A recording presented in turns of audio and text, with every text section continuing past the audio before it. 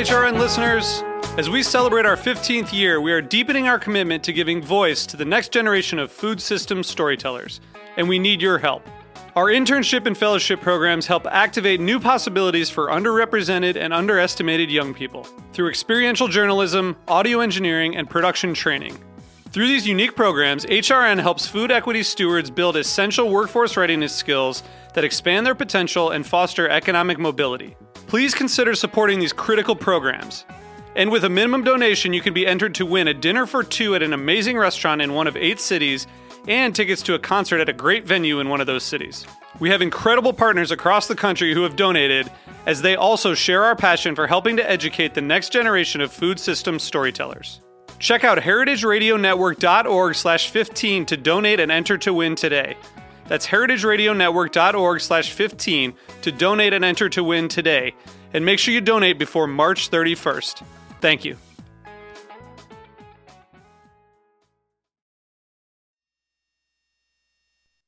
This episode is brought to you by Heritage Foods, an online and wholesale distributor of heritage breed meat and poultry.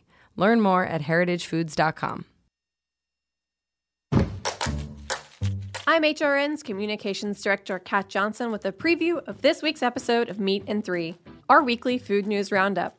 Fall is finally here, so it's time to get funky and devote an episode to some of our favorite spunky microbes. Fungi just provide this beautiful, whimsical lens on how the world works. They have so many roles. They're this strange and magical-seeming group of organisms, but they've got it all figured out. Should you eat the cheese rind? Can you eat the rind? These are like the biggest questions. We'll answer all of your questions about mysterious mushrooms and crazy curds. Plus, we'll give you a sneak listen to the newest season of Modernist Breadcrumbs. So tune in to this week's Meat in 3 on Heritage Radio Network, available wherever you listen to podcasts.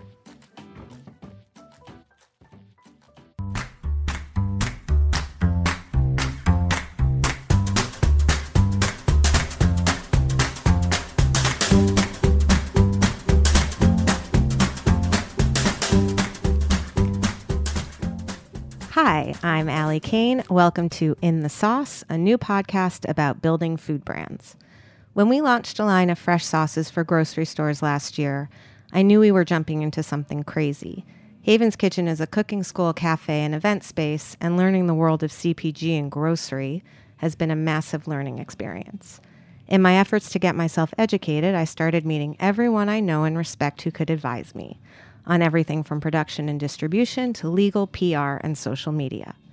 Then I started having those conversations here as a podcast so that other entrepreneurs can learn from them as well. This is the story of Haven's Kitchen sauces, but it's also the story of every growing brand, because we're all in the sauce. Today I'm speaking with Jesse Darris, founder and CEO of Darris, a full-service brand strategy and communications agency firm. I met Jesse through my friend, his very proud cousin, and it turns out he's a bit of a wonderkind in the branding world. So lucky me. Welcome, Jesse. Thanks.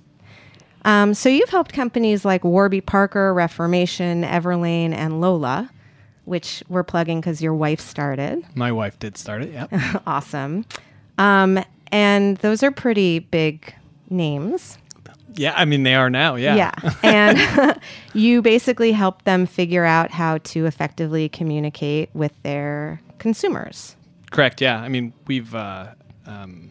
I've been incredibly lucky. We've worked with a ton of pretty incredible founders and have had the ability to work with them since really soon after they came up with their ideas, which has been really gratifying. So as a kid, were you a product guy? Were you a brand guy? Were you a TV guy? I was a political guy. You were as a kid? As a kid. Wait, that's cool. Yeah.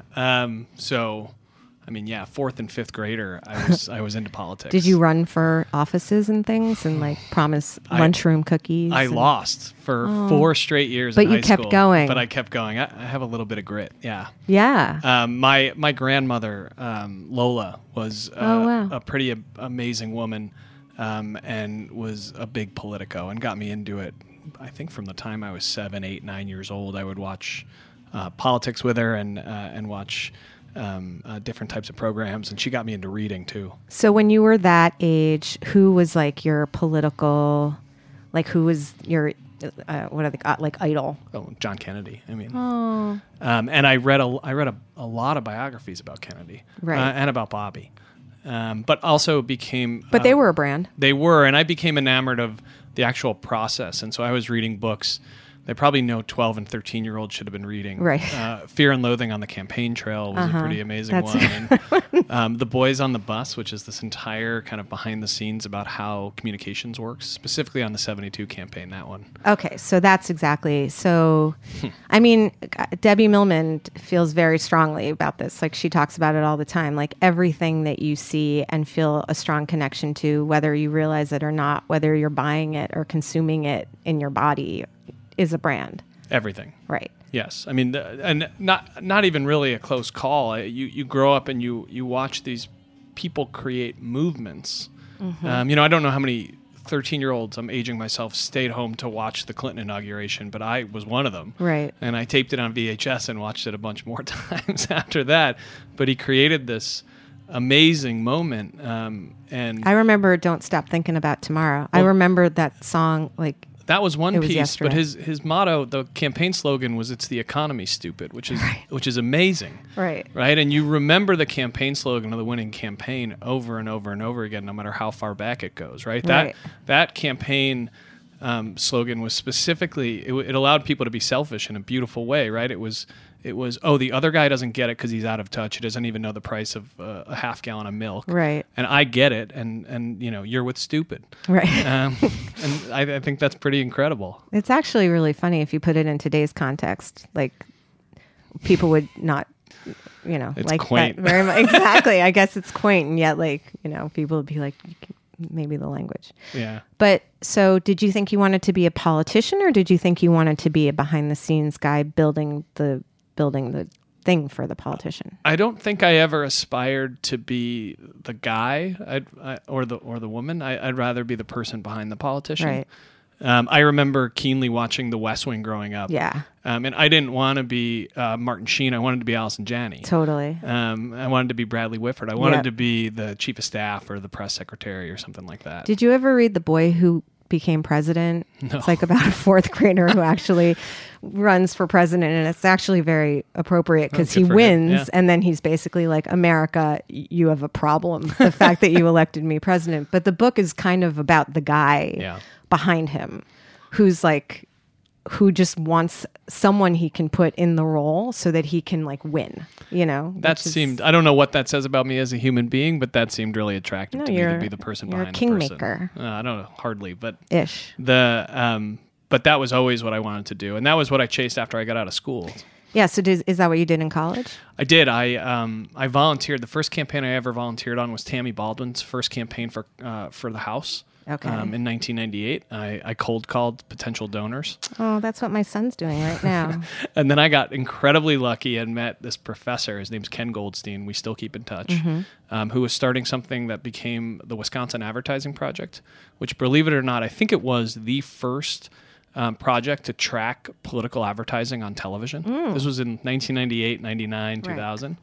And so my first entree into watching kind of how national press worked was we would code ads using all of this money from Brookings Institution to say, whether they were positive or negative or neutral and what they were about. Right.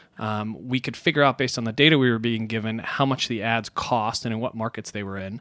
And we would produce reports that became press releases that always ended up on the cover of the New York Times. Right. Because it was the first time anybody had ever tracked TV ad spending, That's very cool. which is wild. So that was after college, or That was during college. So I had a job with him for the better part of 3 years. That's so cool. And he talked me out of going to law school. Right. And I had taken the LSAT and gone through kind of all of that. And much to my parents' chagrin, he introduced me to a handful of people. And over the Christmas break of my senior year, I went down to Washington and met with a bunch of them. And so you thought you were going to be doing political. I was positive that I Stuff. would at least try it. Right. And one of the guys that I met with actually hired me and gave me my first job.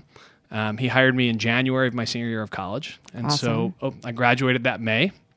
I packed up a Drove car. to DC. my parents dropped me off on some strange stoop crying Oh, 5 days after graduation. And I started my career at a small consulting shop where I was half executive assistant and half account man, awesome. which was a lot of fun. And then how did it change? What was the transition from that into branded product? Yep. So I spent about a year and a half apprenticing there, and then worked on a bunch of campaigns back to back. Ended up getting hired by the Carrie Edwards campaign in 2004. Your life would have been very different had he won. It would have been quite different. Wow. We lost. I had been Lucky Warby Parker. Does Warby Parker know how lucky they are that John Kerry lost? I think I'm lucky that Warby Parker exists, but the It's mutually. Right. I was the state spokesman in the smallest battleground state. I mean, I was a 24-year-old kid. I came back to New York. I went to go work for a guy named Ken Sunshine. That's his real name. And Kenny had a small but really well-known PR shop in New York. I did a lot of local politics and crisis work. I tried my hand at sports and entertainment and all of these other things. And I just happened to be here as the technology movement took off. Right. I met the founders of Thrillist right as they were getting off the ground, and they hired me out of Sunshine to do their PR.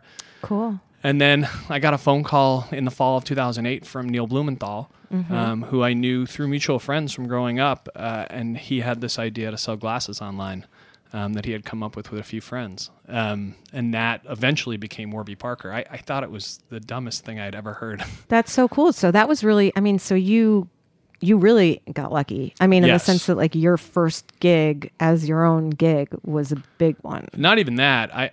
I didn't search out consumer brands Right. at all. Right. It wasn't what I was doing. It wasn't what I had trained at all. Neil and I had a series of conversations, and I met with the other guys as well. And then they came in to try to hire us, and I talked them out of it. And they hired another firm to help them with Fashion Press. Right. And they launched the business, and it was going incredibly well. And Neil called me one day to try to hire me to help with tech and some other things they needed help with. Right. And so I said no again. And then he came back a third time, and I said yes the third time. Right. And so literally I tried to say no. And I was still at Sunshine at this point. And so the business launched in 2010. I didn't get the idea to start Darris until 2012. Right. Okay. And it was essentially, a three-part process in my head. It was Warby Parker looks like it might be successful. Right. I thought it was incredibly novel the way they had started to speak to customers and speak with them. Yeah. And I didn't think there were firms that could walk and chew gum that could speak to consumers and then also speak to brand and And now business it's and funny more that tech press. everyone has to. Yeah. Like that's like, as they say, table stakes now or whatever, right? I certainly thought it would be. Right. It struck me as odd that you had to hire two firms. Yeah. And it costs more, and firms don't necessarily like to play nice in the same sandbox. Right. And they speak different languages. I thought it should be integrated pretty simply. So how did you figure out, how did you figure out what to do for Warby? I didn't. That's the thing. I won't begin to take, credit for the genius of the guys. What ended up happening is I found myself in these rooms when I was, just helping them with some tech stuff and some of the buy a pair, give a pair stuff.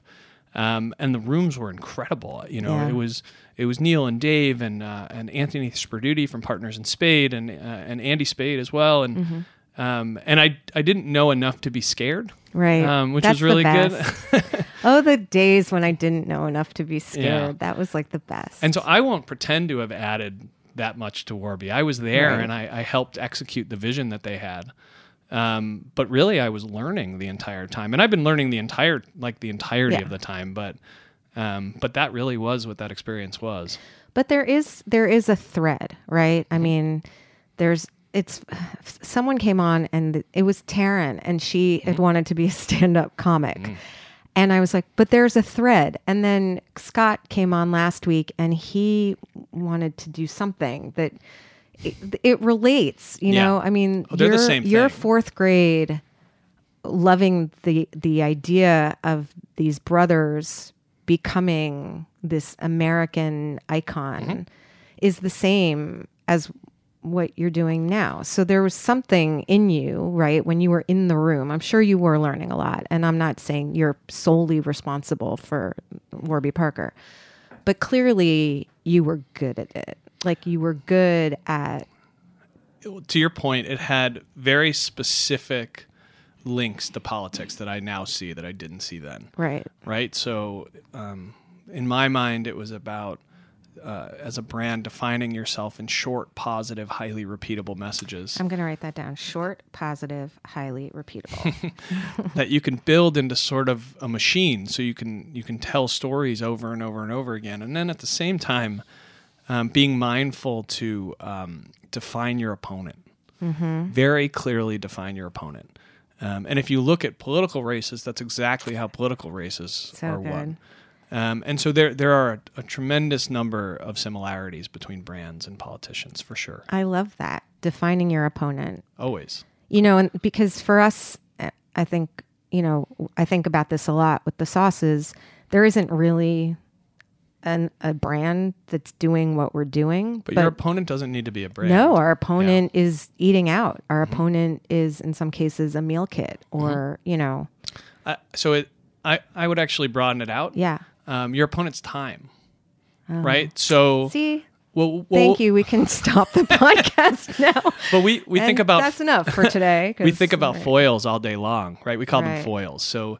your foil, the sauce's foil. When you look at, I was looking at the ingredient list the other day to a couple of them, and that's what was most impressive to me, right? Yep. You grow up, I grew up eating, I have awesome parents. So, they'll forgive you. I grew up eating kind of the processed starch product that came on the side of it, and I remember when the couscous came out, the flavored couscous, that was a huge moment in our family. Yeah, it had like the flecks of green in it. That was exciting. And you comp the kind of shelf stabilizing products and those things versus what you guys are selling. Yeah. And you're doing it in a way that saves people a massive amount of time. Yep. Both going out and shopping and then processing all the ingredients or cooking them. And then clean up. Yeah. And then the fact that it's so versatile is to me also a mechanism that saves time.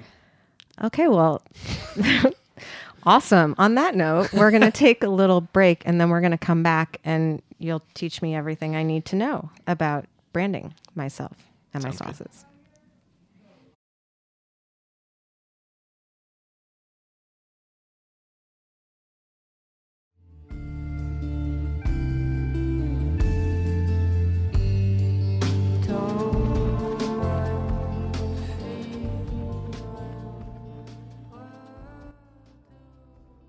This episode is brought to you by Heritage Foods. Heritage Foods was founded to sell ancient breeds of livestock and poultry that were becoming extinct, largely because industrial agriculture willfully pushed healthy heritage breeds aside for more profitable, faster-growing animals. Rare heritage breeds are saved when popular demand increases and farmers have the incentive to raise them. This Thanksgiving, we encourage you to buy a turkey from Frank Reese's Good Shepherd Poultry Ranch. Frank's turkeys are 100% purebred heritage, 100% pasture-raised, and 100% antibiotic-free. Turkeys are available in 2-pound increments. You choose your size. Don't wait. Pre-order your Heritage Thanksgiving turkey today at heritagefoods.com.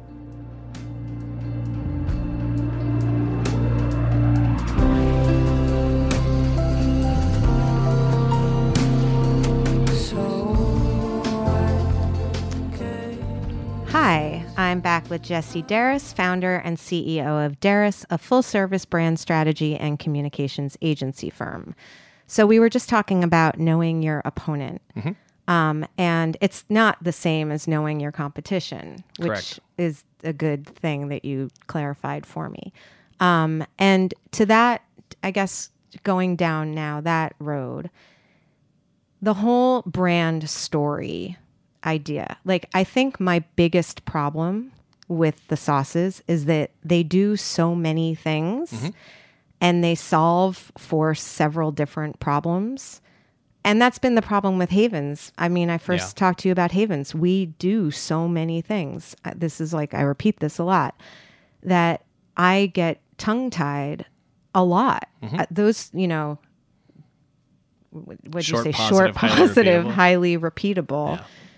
I can't be short. I can be positive, but highly repeatable gets a little challenging. But short is the tough one for me. I don't think it's. I don't see it. I mean, I think I think sometimes it's hard when it's yours. In the same way that it would be hard if it was mine to make it short, because your website's like genius. You're part of it. Our website is non-existent. I think your website is genius because I'm like is they're very whatever they do they're awesome at. They're not. That's the new and improved website with great. information on it. That was our team actually forced me to make it more robust. It was just a splash page before. And now it's got 2 job descriptions and like a sentence. If people know us, they'll find us. It's well, that's kind of right. Yeah. It's very cool. But I think, again, to go back, I think what you guys need to do, and I think you've done this to some extent, is to build out a hierarchy. Yeah, yes. That's what I wanted to ask you about. There's a reason the business exists in the first place, right? Right. There was a kernel of an idea that formed in your head about why you were doing this in the first place. Yes. Right? And that should be your brand's promise. It should be the thing that sits on top. We call it the lens. And then, everything else beneath it is just how you follow through on that brand promise in specific order. Right. And I do think, if I was looking at what you guys are doing, I would be thinking way past sauce. Yeah. We were told that. Yeah. That's the fun thing. When you start something new, the first thing people say are like, what's next? Yeah. Like, wait, I just kind of wanted to get this thing going, but yes. But product iteration for the sake of product iteration is sort of useless. Right. The point is that if you were going to build a brand that had a specific brand promise. Right. Like making cooking easier. Yeah. So if it was that it was easier and faster, that the ingredients were always a certain type of ingredient, right? 5 ingredients or less, or whatever you want to call it. And that there was something else. From a third perspective, you could definitely put convenience in there if you want to, deliver to your door, or however you want to think about it. But the point being that whatever products you end up developing, that those products fulfill those promises in order. So going back to the word hierarchy, because I've heard about it on packaging, right? That there should be a hierarchy of ideas, like the most important thing should be the biggest or something like that. I don't really understand it 100%. My guess is that my packaging doesn't necessarily hit the hierarchy rules exactly right. But is that a concept that goes beyond the actual packaging? It sounds like what you just said is that it does. It sounds like when we speak about it in any way or put it out there in any way, that there should be sort of like, you want this to go across and then these following things a little bit. Well, I think all communications are integrated, right? So it doesn't matter if it's on your label, on your social, in your earned, experiential or physical, retail shelving. It doesn't really matter. Everything is a customer touch point. Yep. Every single thing. And again, when we talk about highly repeatable, we mean that people as consumers need to see something 6, 7, 8, 9, 10 times for it to sink in. Click. Women less than men because they're smarter. Yes. Thank you for acknowledging that, Jesse. You have a good wife. I have a terrific wife. Yeah. And a good cousin. She's okay too. Yeah. So what's a brand story? To me, a brand story should be an outgrowth of its promise. Okay. Right? So there are different brands that have different types of stories. Certain brands have founding stories. They offer a compelling founding story because that's organically what they offer. You can't force them. The guy who slept on the couch story? Exactly. Right. And then other brands, or their founding story and is less relevant, right? Maybe it's not as cool of a story. And so a brand story evolves around the product, right? Or it evolves around a personal experience or something else, or it evolves around fairness, right? We tend to say that, at Darris, that brands are either issue brands or price brands. Okay, can you explain that? Yeah, that brands are either they're filling some version of an information delta between what consumers think is true and what is actually true. Okay. So can you give me an example? My wife's brand, I think, is a terrific issue brand. I agree. Jordana launched Lola a few years ago. It's 100% organic cotton tampons, but it's not a tampon brand. It's a feminine reproductive health brand. Yes.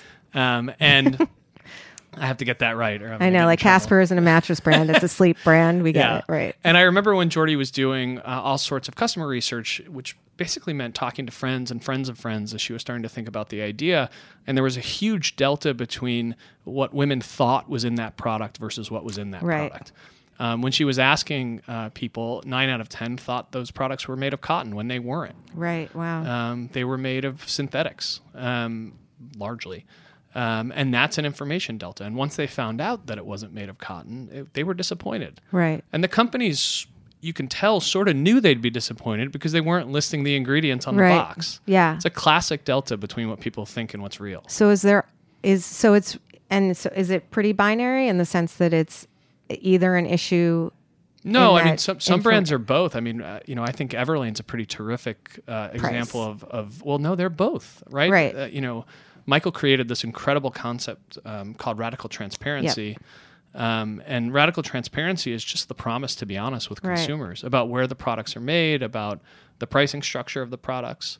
Right. And I mean, I guess that, taking out that sort of, I mean, I feel like what they had written on the wall was like just taking out a lot of steps in between. Yeah. I mean, everybody takes the middleman out of the equation, but the other part of it is, so their issue is transparency and being honest about manufacturing and price, but they also are offering products at a terrific price. Right? How many places sell Japanese denim for $68? It doesn't exist. Right. And so they're a really good example of being both. But I do believe that you should fundamentally be one or the other or both. Right. Got it. Okay. Very cool. And I think, going back to us again, because I like to do that. Yeah. I think part of what gets me a little confused is that, our promise, even though it's sort of the same, right? We're going to make cooking easier and more fun and more creative. We'll tell that story to a 25-year-old in a different way than a 32-year-old new parent or a single dad, right? Like they come out a little bit differently depending on the audience. Maybe. Or not. I'm not sure that the message is selfish enough. So I tend to believe that all consumers are self-interested, and they should be, not in a bad way. Yeah, they want to understand what's in it for them. So you can tell them the most compelling story in the world about ingredients or manufacturing or all of these other things, but if there isn't some specific compelling reason that it helps them, they're less inclined to purchase it. But for example, like when we talk to the younger people that work at Havens, the thing that excites them the most about cooking with the sauces, the easy, convenient piece is almost secondary to them because everything is kind of easy and convenient. To them, it's this global flavor, right? They don't get to play with lemongrass. But those are the people that work at Havens? Well, yeah. So they might be slightly self-selecting. Right, that's true. Right? So, and why don't they get to work with lemongrass? Well, because it's a hard ingredient to work. Right. So you're saying it actually does come back to the same thing. I personally think you can find some specific and incredibly simple thread through just about every type of consumer. This is so good. And so, I think what they're saying is, they get to work with an exotic ingredient. And that's partly that they don't want to, like lemongrass is difficult to find. It's difficult to break down. Yes. It's difficult to cook with. Yep. And it takes time. Right. So it's one step away. So the global flavors are exciting to them because it makes them feel adventurous. But what it really is that we make the global flavors easier. Yeah, they're discoverable pretty easily. But again, that's, to me, the hierarchy would be that it's easy or simple. It would go back to the ingredients again. Right. And then maybe if, again, the third bullet's the thing that I would struggle with because I would want to think about why that existed. A lot of times that drives your content. So for me, it would be, maybe discovery is that thing. Right. Because I would feel like somebody would, I would probably feel the same about discovering an ingredient like lemongrass as anybody else. I'd love to know afterwards how to cook with it. Right. Yeah. No, I think that's so cool. So a lot of, I think a lot of companies like ours, especially when they're in the first sort of stages, they're really, really busy. Like we're really busy, like we're all doing every single job. Yeah. We're in the Chobani incubator. I think that. And there's like 20 guys on the procurement team. And we looked at each other because like we have like a half a person, because it was, So, and again, they're a $4 billion company. Yeah. So it makes sense that they have 20 people, but you know what I mean? Yep. So it's hard for us to sort of sit down and think about, these questions to ask and what our consumers, how do we communicate with them and what do we do for them? And, are there just some simple questions that we should all be asking ourselves early on that you can sort of tell us to do before the bus is going down the highway at 80 miles an hour? I think the first thing to understand is that the bus is always going to be going 80. Forever. Okay. When we help launch businesses, we often tell founders that the easiest thing they'll ever do is launch the business. And they look at us like we're insane. Right. So it's slow down, pace yourself, because it's the beginning, not the end. Right. And we tell them to, build out the hierarchy so you could build the engine, right? And you could build the machine that turns out these ideas, the creative machine. The creative machine should function through a bunch of different things, whether it's, again, if it's product and product iteration and that's what you can do, terrific, and you've planned some of it out.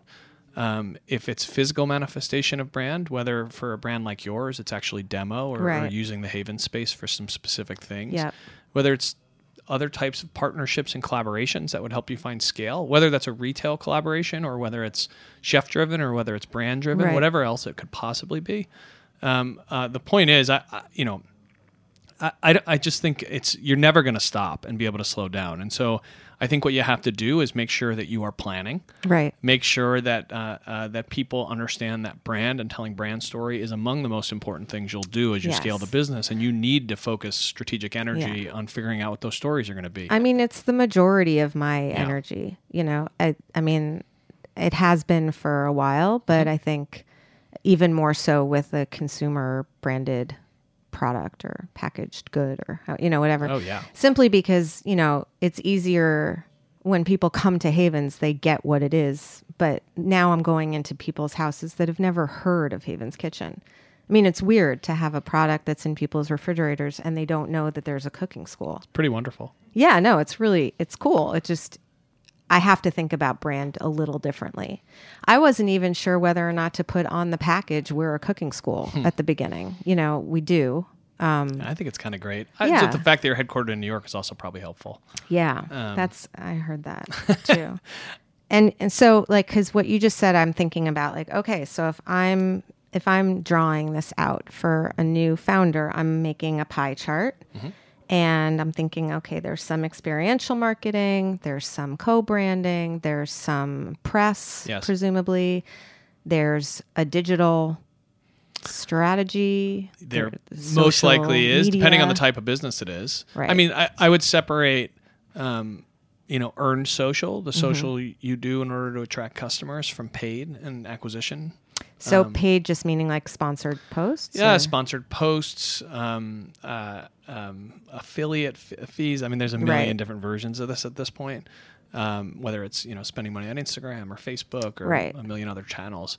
I think that's one part of it. I mean, there are a lot of others at this point. So I got advice, and I'm curious to see if you agree with it or not. So we are not a direct-to-consumer company, right? We're not selling sauces you can't, scroll and buy. Mm-hmm. And so someone sort of said to me at some point that Instagram ads for me make no sense. That I was thinking of it no, but people that 7 or 8 times, people will see it. And then when they see it when they're at Whole Foods or they see it and they're at their supermarket or on Fresh Direct or whatever, then they'll think, oh, I'll buy that. And so I was thinking the Instagram ads sort of create awareness. Her point was Instagram ads should be shoppable, that it should be, oh, you're making a face, so maybe that's not the case for you. I tend to agree with you. Okay. So it's not to say that Instagram ads shouldn't be actionable, right? But there would be no action. Yeah, and so it's terrific if they can be, but I also agree with the idea that people need to see your brand in multiple places in multiple form factors. Okay. Right? So people always talk about the power of acquisition marketing and all these companies that have scaled on Facebook and Instagram. But those same companies are the ones who are doing New York City subway takeovers. So can you just define acquisition marketing for me? So the ability to spend a certain amount of money to attract a customer. And the math has to work in the sense that over a period of time, the amount you spend on the customer has to be less than the lifetime value that you can get from that customer. It seems to me, and maybe this is a very bold negative statement to be making, but I feel like there are a lot of companies out there that have a lot of sales based on ads and getting first time. I mean, for us, it's velocity, right? Yeah. Like you don't ring the bell when you get a store to say yes. You don't ring a bell when someone buys the product in the store. You ring the bell like when they buy it again. Yes. Like that's how I ring the bell. But it seems like people on, when they're paying for a lot of Facebook ads and Instagram ads and they're getting sales and sales and sales, but they're spending so much on those customers. It seems like a recipe for disaster unless somehow it flips around. Definitely could be. I mean, I think the point is that it's hard to tell until the music stops, right? Right.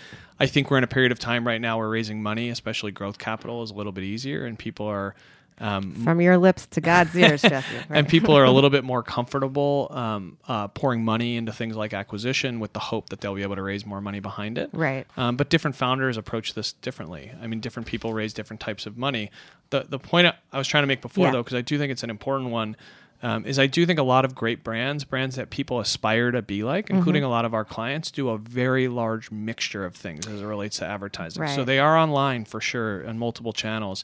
But they're also doing out of home. They're doing things like wild posting. They're doing subways. They're doing bus shelters. They're doing taxi tops. They're doing radio, whether it's satellite radio or terrestrial radio. They're doing a lot of different things. So that pie chart needs to be big with a lot of pieces of the pie. I think it has the ability to, and if you're pouring too much of your budget into one channel, that's a little bit scary, I would assume. And how do you, so for a brand like ours, right? Because I do think, no one's seen sauce like this before. So there's going to be a huge consumer education piece, and which is why I'm so focused on awareness. I don't go on Facebook, so I don't really know it very well. Me neither. Yeah. But it does seem like though you should be doing some Facebook ads. Maybe. I mean, my guess is that you guys are going to be doing a mixture of social and then really just straight old school in-store. Yeah. And I if I were to look at the business would to me, most mimic a bunch of the beverage brands. Right. You got to get into the stores. You're going to spend a lot of that marketing budget on trial. Yes. And that makes a lot of sense to me because you want people to taste the product, and it's hard to taste it through the lens. No, it's really, and it's interesting too because a lot of the beverage brands that I know have stopped doing as much demoing in stores and have just started handing out bottles at races and festivals and things like that. And we're always like, if we could just can we go to, whatever. I don't even know. Go to Coachella exactly, and hand out lemongrass. Hand out some chimney, and be like, just drink the, So yeah, we're trying to figure out what is the best way. Cause even the demos are a little challenging because we need to kind of cook a little bit. We don't want to just, have them as a dip, even though that's fine. I mean, it really is fine. I would probably make the case that the stuff tastes so good raw. How great would it taste cooked? Right. And you could show off the versatility of it maybe through some of the online stuff and show off the simplicity of it in person. Right. But again, I mean, I could sit down and game out like 10 or 15 different types of opportunities. I'm sure that you could. But I think the point is that the product lends itself to be tried in person. Right. No, and the larger point, not for our product, but really the reason why I'm asking the question isn't just for us. It is because the 4,000 or 5,000 people that listen to this, my guess, and you can tell me on Instagram, my guess is the majority of you are founders or starting your own things. So this is really helpful because there's so many options in there, and you really don't know what's best for your brand until I guess you've tried a bunch of things and you somehow measure the return on each thing. And it's tricky measuring the return on things. Well, it changes too. So again, and I'm not an acquisition expert, so I don't want to pretend to be one. But from watching our brands, different channels work at different times. Different types of creative work at different times. It's a lot of testing. It's a lot of iterating. It's a lot of changing. And it's having smart people think about it consistently. Which leads me to hiring. Because, so, you and I have talked about this. We've never had PR. We've never, I had someone help me with my cookbook for a couple months because she's great and we got along. But basically, it seems to me like it's starting to be time And I guess the question is, what am I looking for? Am I looking for someone in-house? Am I looking for an agency? If I'm looking for an agency, what are some questions I should be asking them? What are some red flags? I don't need to be like, I use this example a lot, and I don't mean it to be negative, but like, what's in my bag? Yeah. Little blurb in a women's magazine isn't going to really do much, I don't think, product for placement. my business. Yeah. Right. So what are some things I should be looking for, and how should I think about it? I mean, the in-house versus agency thing is And do I need it? Do we all need it? I mean, I'm a little bit biased. I think every brand could use earned. Yeah. And I think that what you're talking about before was product placement. And product placement without kind of deeper storytelling isn't useless, but it's not nearly as helpful.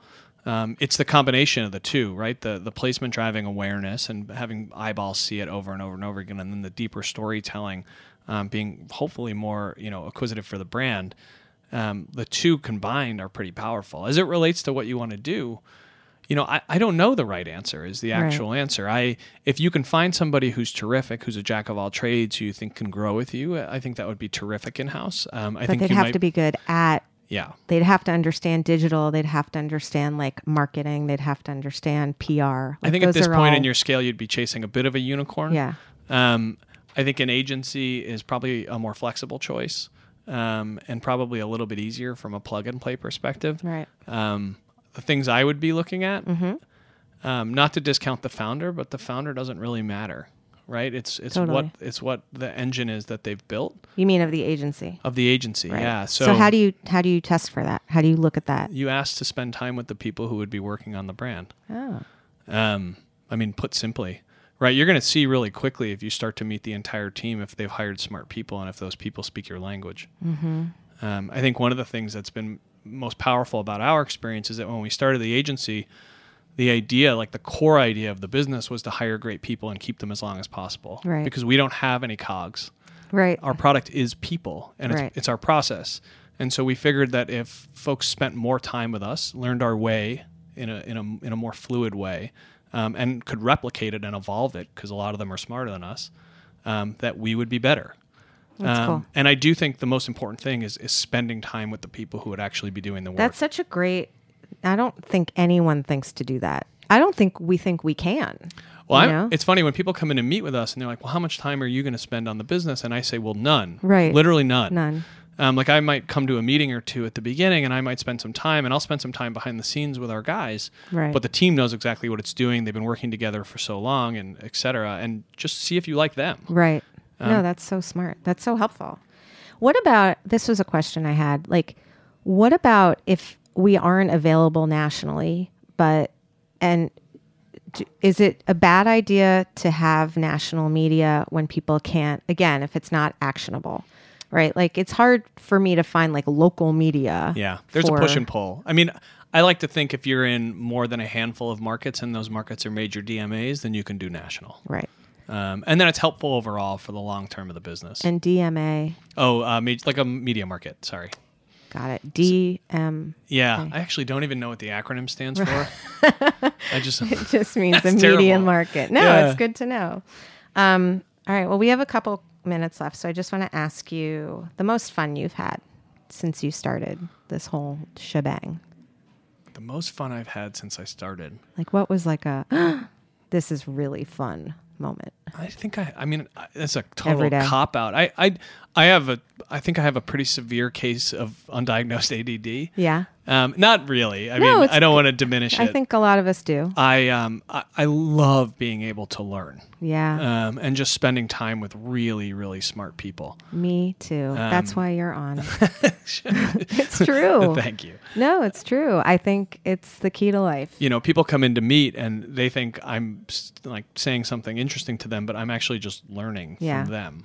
And that is actually quite fun for me in a nerdy way. No, I don't think it's nerdy at all. I think the people that are having the most fun doing this are like half kind of theory geeks and half super like in the weeds practical, Yeah. and we kind of flip flop from both. So we're thinking about like these macro things, and then we're like really in the dirt of it, and we go kind of back and forth. Yeah. You know, I think that's, and learning from people, and a lot of people are just really experienced, and that's really fun too. And I'm also consistently surprised at the unconnected learnings, right? So if I learn something about an industry that literally has nothing to do with anything that I'm doing, you know, it could be about an old school retail brand, and I might find it fascinating for one of our young guys. Totally. There's a lot of cross-pollination. That's awesome. Would you ever write a book? At the end. Yeah. Do you have any working titles in your brain or chapter ideas? No, I do, but it's going to change over time. Well, what would be the basic thesis? I actually have no idea. I mean, I've lived for me right now, I've lived such a serendipitous life, and gotten to do, I'm 38 years old. So I've gotten to do so many things that have been amazing. I'm quite excited about what comes next, but that, you know, the idea of going from politics to this and a bunch of the stuff that happened in between is just sort of interesting. So I'm sure there's lessons in it. I don't know what they are yet. I'm not going to pretend to be smart enough. And the older I get, the dumber I realize I am. Totally. Yeah. All right. So then on the final note, what is the one mistake that you would like to tell companies like mine to avoid? The one mistake. Or a few, but one that you see that we do that you just wish we wouldn't do. I think the planning thing is a really big thing. I don't necessarily think that enough companies stop and have an honest conversation with themselves about what they're actually able to do in the time that they have to do it, and aren't setting up this sort of marketing machine to succeed. You can hire all the best people in the world. You can hire all the best agencies in the world. If you are not giving them things to work with or not helping them give you things to work with, you're just going to stand in place. Awesome. Well, here's to not standing in place. Jesse, thank you so much for coming on. I could talk to for another hour or ask about another hour's worth of questions, and I feel like I got a really good chunk of advice. So thanks for having me. Yeah, no, it was great. And Matt, thank you for engineering, like the engineering star you are. And I've always listened. Thanks, Matt. I wanted to thank Matt too. But you thank him every time. I do, because, you know, without Matt, there's no podcast. Yeah. Right, exactly. And Maddie, thanks for doing your social. And we'll see you next time on In the Sauce.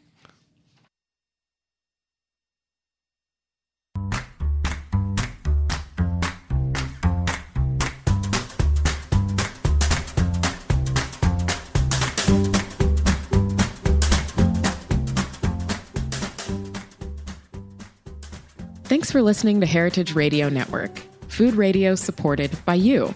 For our freshest content and to hear about exclusive events, subscribe to our newsletter.